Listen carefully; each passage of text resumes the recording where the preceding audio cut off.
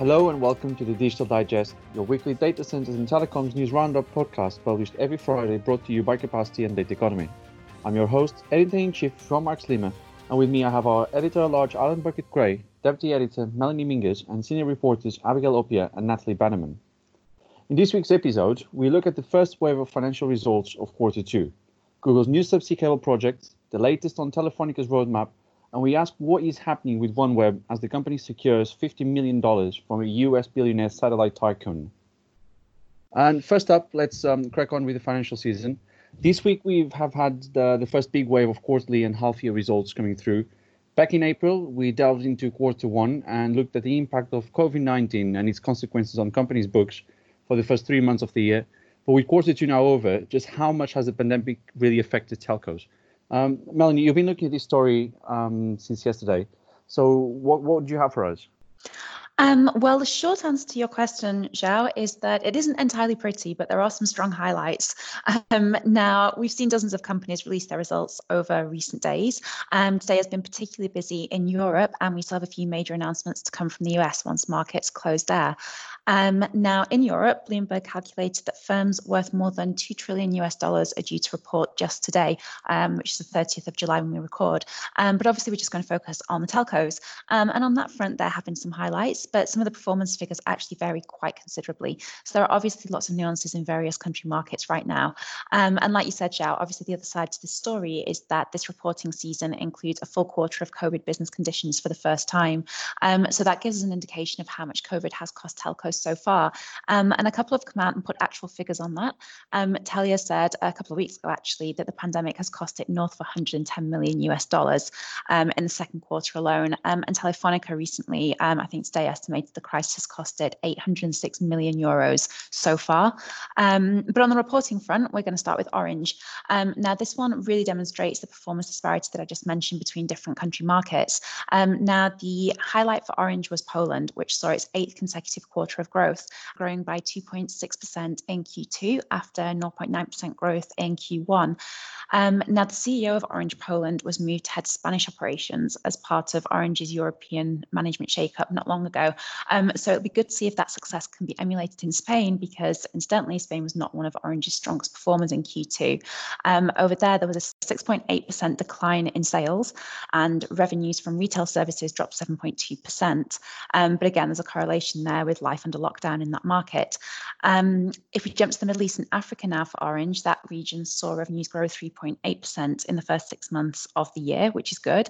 But the breakdown tells another story, because that growth was predominantly generated in the first quarter, which recorded 6.2%, while the second quarter only saw growth of 1.3%. So Orange has actually felt a sharp contraction in the Middle East and Africa quarter on quarter. But then again, they saw a 40% increase in 4G customers year on year. So another mixed bag.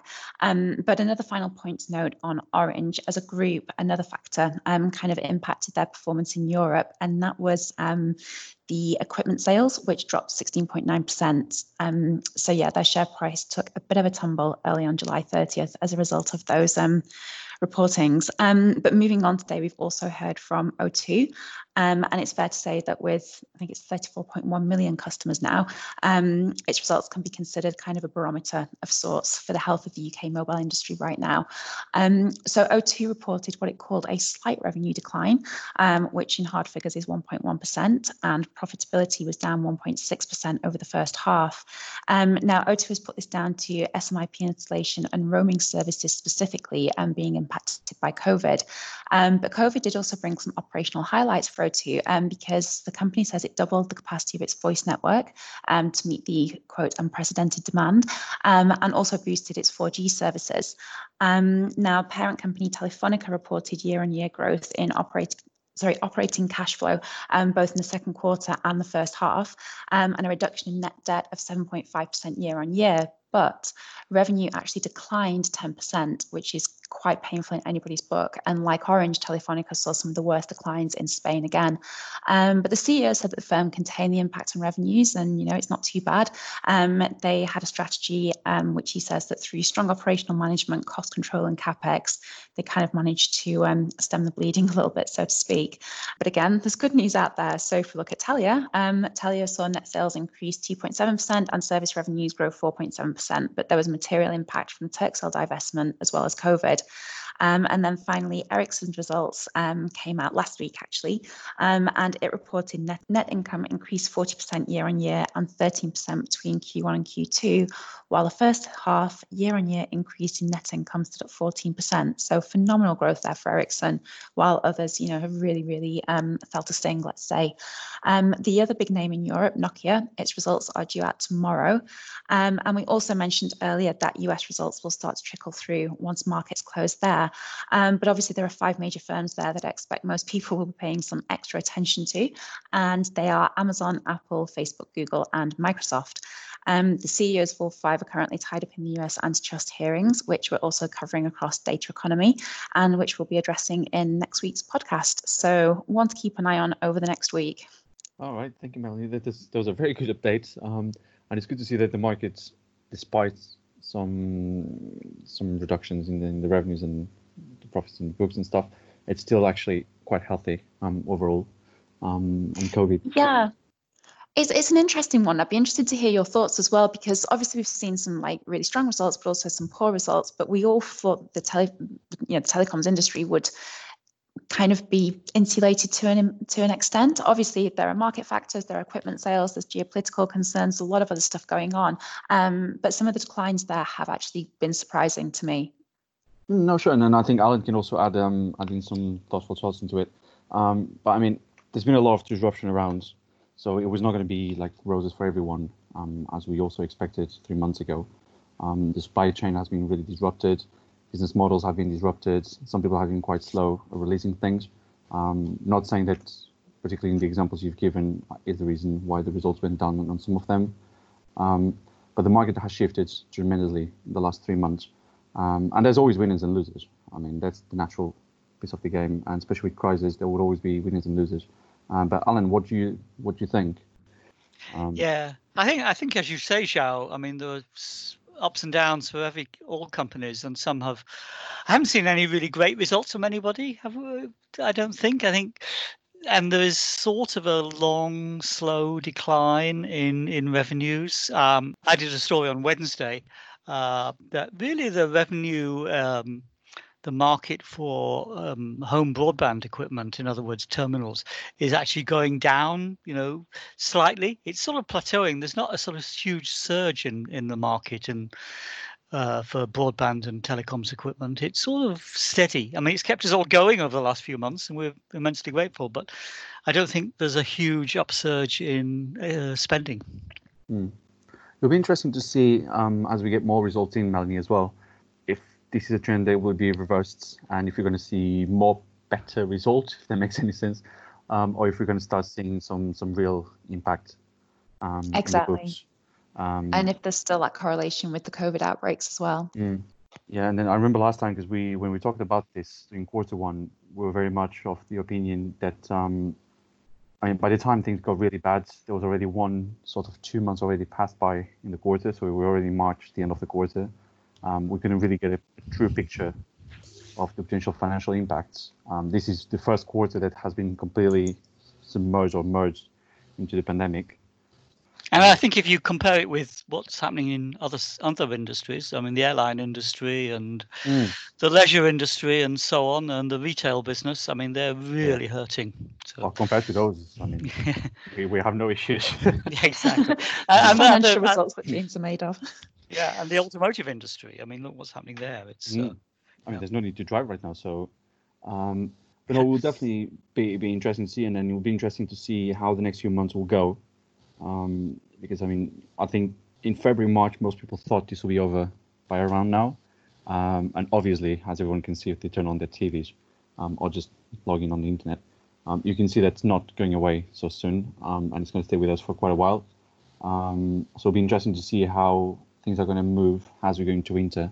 And then, of course, Q3 results will be very interesting to see as well, because that's when most furlough schemes around the world would also end, and you will see true economic impact beyond telecoms. I mean, the true, real global economic impact of the pandemic. Q3 is also the earliest that a recession can be called, because you have to have 2 quarters of negative growth. So, depending on what happens in various markets, things could really, really nosedive for the next results. So, yeah, like you say, watch this space. So it's really concerning, and I don't know if you guys seen, but I think it was either Spain or France, for instance. One of them has already extended the furlough scheme all the way until December for the tourism, events, all the sort of industries. So you can expect the next 6 months to be tough once more.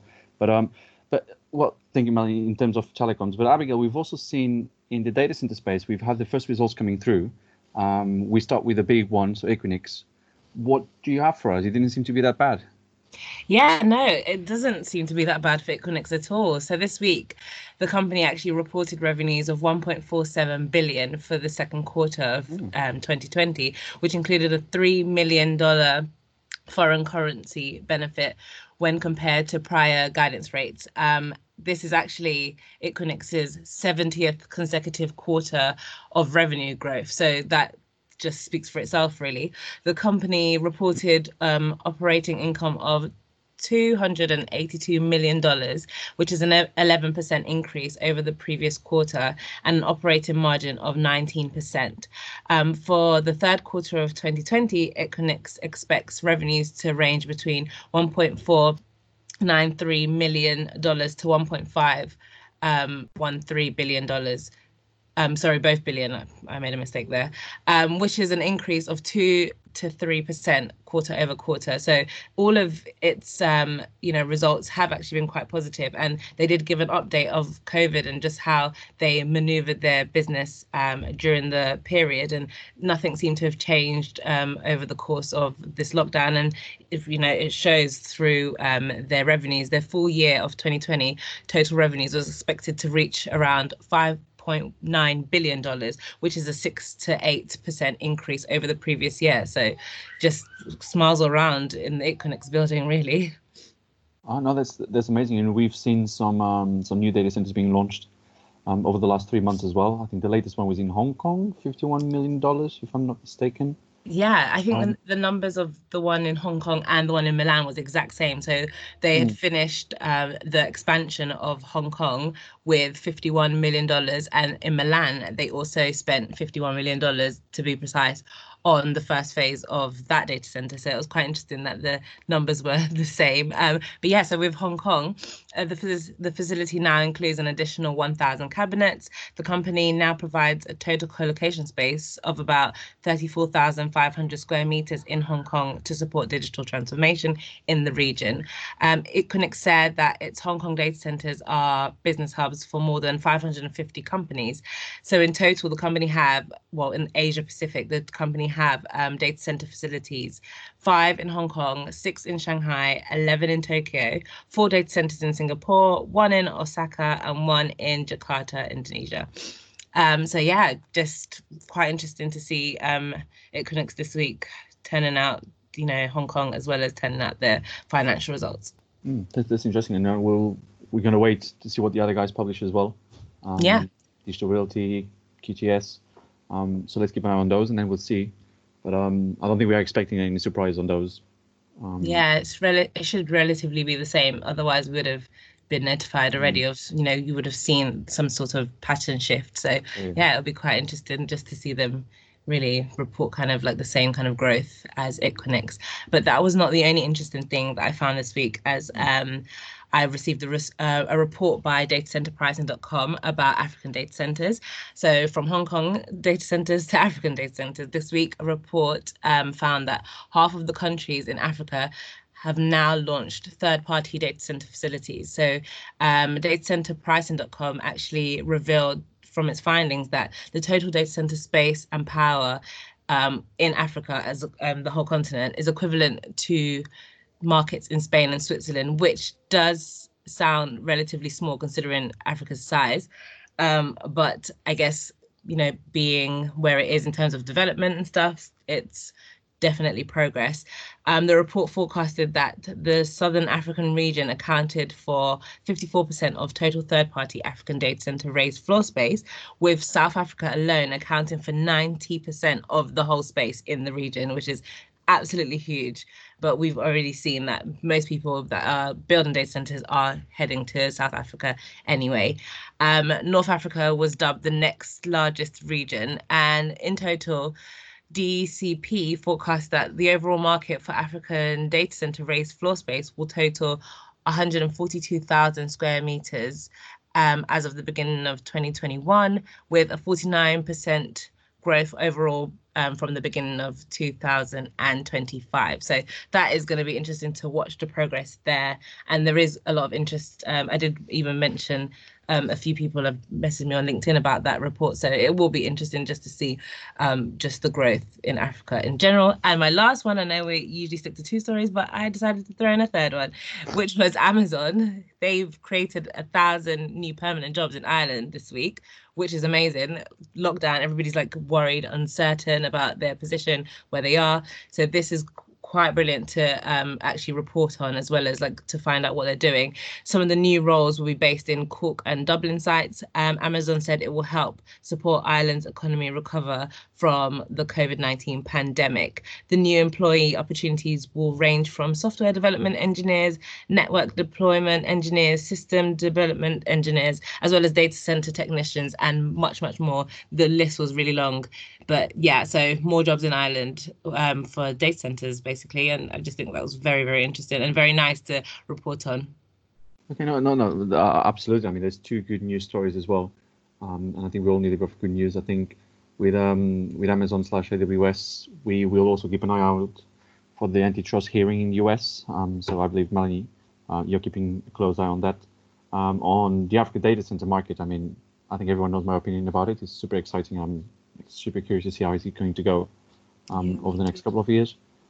We know that there's quite a few companies spending, I mean, hundreds of millions of dollars. There's one company going north of $1 billion in the next 2 years. So there is a lot of activity. And even if COVID has a little bit of an impact and delays construction of data centers in Africa, because the supply chain has been disrupted, you can really expect, I mean, by 2024, 25, for Africa to really, I mean, if now you compare the whole continent to Spain or Switzerland, 2-3 years time, you're going to potentially compare it to a lot more countries put together.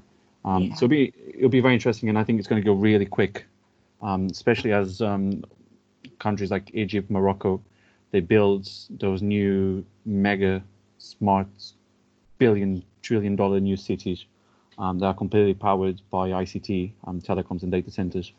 So it'll be a massive boost for the entire continent. So definitely very interesting stories. Okay, thank you, Abigail. And Natalie, so let's dive into the subsea world. And you're our subsea queen, and you hate so, but we still go with it. So Google Cloud has announced that it is building a new subsea cable which will connect the US, UK, and Spain. What do you know about this project? Why is this an important project, and why another cable? Because I thought we have quite a few from Facebook and Microsoft as well. So. Yeah, we do actually. So yeah, as you mentioned, they're building another cable, UK, US, and Spain. Really, long story short, it's a particularly busy route, just to do with the kind of activity in those regions, and it's actually going to be the first new system to connect the US and the UK since 2003. So I imagine much needed capacity is probably needed along that route. Now, the system called the Grace Hopper cable, the company has said it will provide better resilience for the network that underpins Google's consumer and enterprise products, which obviously shows that their particular portfolios are in high demand. It will also better help integrate Google's upcoming cloud region in Madrid, and integrate that into its global infrastructure. So quite a calculated move on Google's part.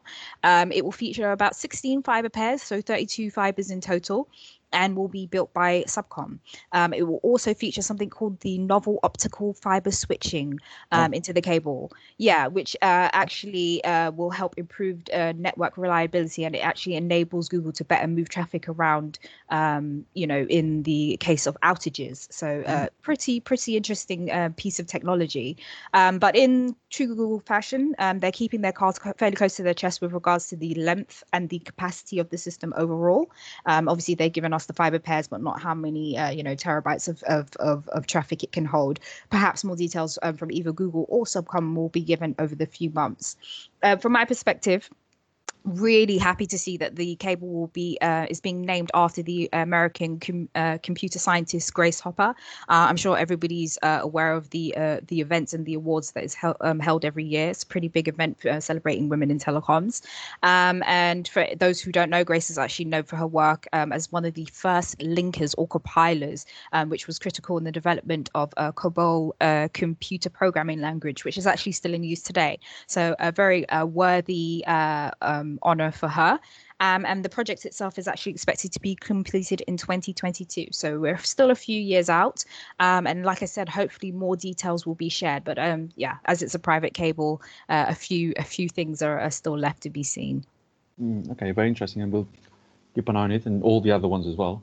Can I just add that Grace Hopper was, just before she died, the oldest officer in the US Navy, because she stayed long beyond her retirement, and she finally died 3 decades ago when she was in her 80s. But she was at that time the oldest officer still serving in the US Navy, because they kept asking her. She just was so valuable to the development of computer technology and COBOL, as Natalie says. She was absolutely instrumental in positioning COBOL where it is today.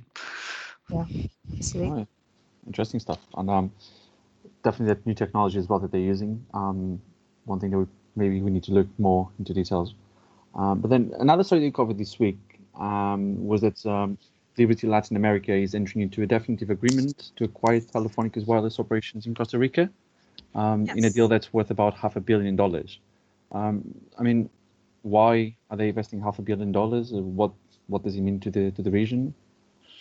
Yeah, well, I mean, it's hardly a surprise that Telefonica is selling its Costa Rica operations, because I believe it was at the end of last year that the company actually announced that it actually revealed, its 5-point plan, and it was divesting a lot of its LATAM assets because it was particularly focusing on 4 key regions, which was Brazil, the UK, Spain, and Germany.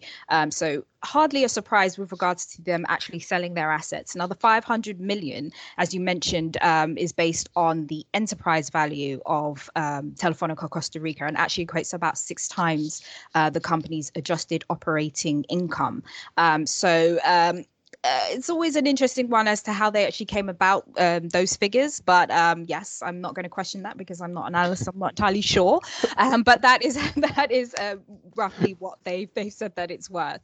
The news actually follows as well. Telefonica's failed attempt to sell the unit to Millicom back in May. The deal fell through because Millicom actually didn't have all the regulatory approvals to complete the deal. So again, hardly surprising. And I believe it was a few months after that it was reported that Telecom actually received a 10 billion euro offer from a consortium of billionaires to actually acquire 51% stake in all of its LATAM assets. Now, nothing actually came from that report, but it's certainly known that Telefonica has been trying to ship off its assets in the region. Now, once the transaction is complete, Liberty Latin America said that it intends for Telefonica Costa Rica to become part of the VTR credit pool, which will also include Cabletica.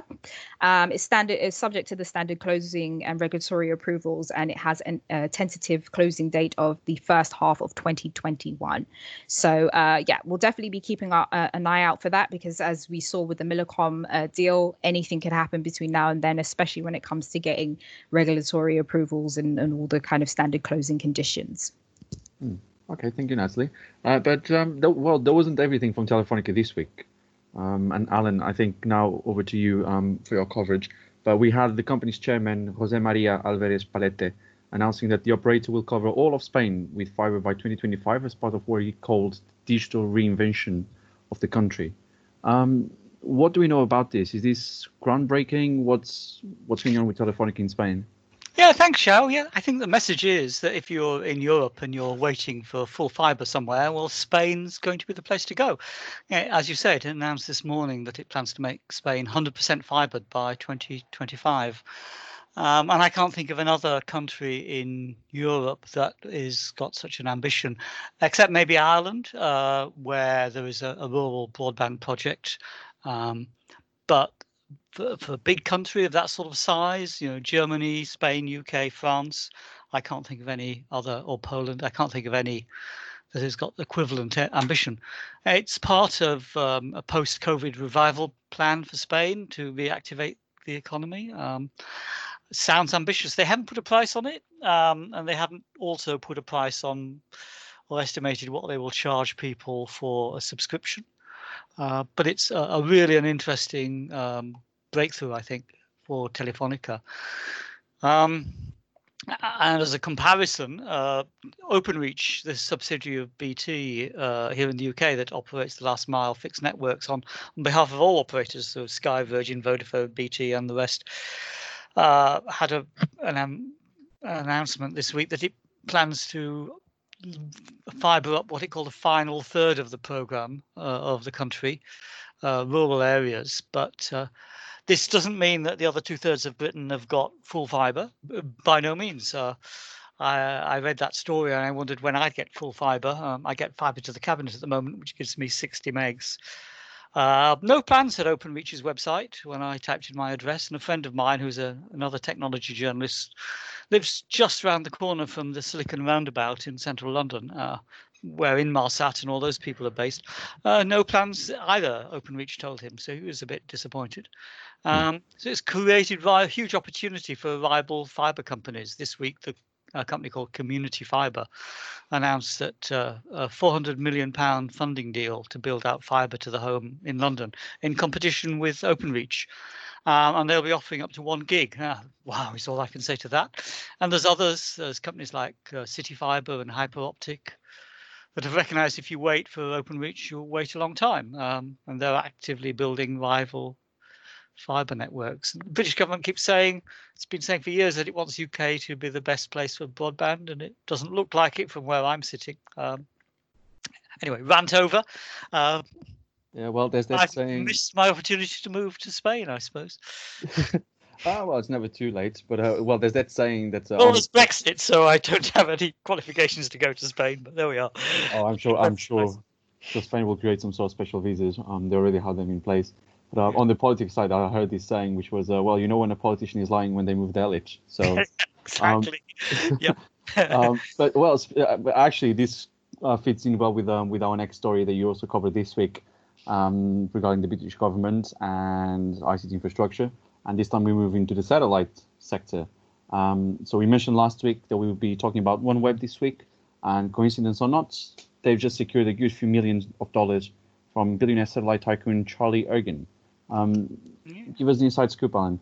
Yeah, well, as you say, a couple of weeks ago, the bankrupt satellite company OneWeb won $1 billion funding from Bharti, which is an Indian telecoms company, and the UK government, which is not known for its investment in telecoms. That's a 50-50 split, 500 million each. And a number of, I think we were talking about this time last week, a number of politicians were questioning it, and a senior civil servant in the Department of Enterprise, Industry and Industrial Strategy. They were asking challenging questions. Why was this being done? What was the return on investment? Were there better ways to spend the money? Anyway, and I think we said last week that there were probably other people beyond Bharti and the UK government that would come in, because there'd be $1 billion isn't enough. So this week, Hughes, which is a well-established US satellite company, it's actually named after Howard Hughes, that aviator who went nuts, is long ago dead, so there's no libel risk there. But that's owned by EchoStar, which is another satellite company. They joined the game, and EchoStar is owned by, you say, Charlie Ergen, who's been a satellite entrepreneur and satellite TV entrepreneur who's been around forever. I remember him at satellite and cable TV shows in the 1990s, pottering around in his woolly sweater and jeans, selling his 3-foot satellite dishes to people. And his company's coughed up $50 million, which isn't much compared with $1 billion, but Hughes had a role providing facilities to OneWeb before the Mark I of the company went into bankruptcy protection earlier this year. And I suppose you could think of this as a ticket back into the game with OneWeb. They haven't said what they're going to do, what their rationale is. It's quite a big operator, Hughes. It provides satellite services to governments and industry around the world. And I think the British government, as much as it has made clear, Well, it was a funny story because the original were going to do it for a global positioning system, but then they sort of shifted their ground and said they would provide satellite services to industry and governments and enterprise and so on. Exactly what Hughes is. So I suppose that expertise would be useful to the business. Indeed, Hughes is planning to merge its Indian satellite business with that of Bharti, which, as I've just said, is the other commercial partner in this attempted rescue of OneWeb. Will there be others? At this moment, we don't know.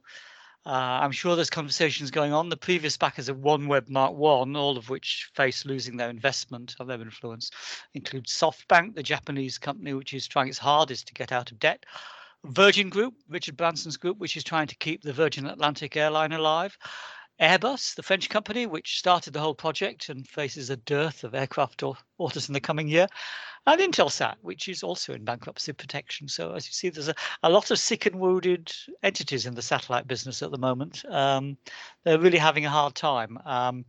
OneWeb, will it survive? I don't know. I've had a lot of people raising their eyebrows at me and wondering what the legitimacy of this decision is, but especially faced with SpaceX and venture and Amazon and other ventures like that are going into this low Earth orbit and medium Earth orbit satellite business. There's a lot of potential there, I would think, but whether OneWeb is the right one, I don't know. Joao. It'll be interesting to see, and as you mentioned, there's a lot of them wounded out there. Maybe we'll all just have to wait to colonize Mars so they can do the communications between Earth and Mars and get them all out of bankruptcy.